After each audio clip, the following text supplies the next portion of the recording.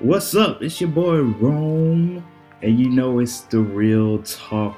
So you know what's going to be on this podcast? It's going to be lit. It's going to be crazy.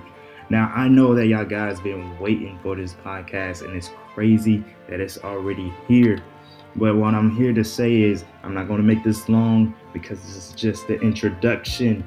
But be ready for next Friday when it comes down to the first actual episode.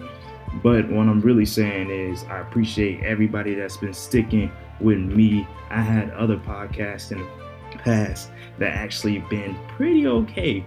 But this one's about real talk. It's about real situations, things that go on in everybody's life, especially as a teenager. I know how it is. I'm 20 years old now, but guess what?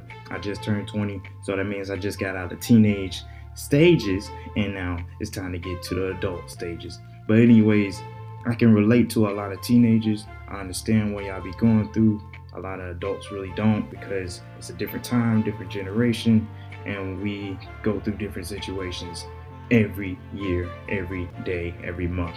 So I'm just hoping that this podcast will open some people's eyes, relate to a lot of people, and of course, show a lot of love to a lot of people. So, stick with me and there'll be more to come. I appreciate it.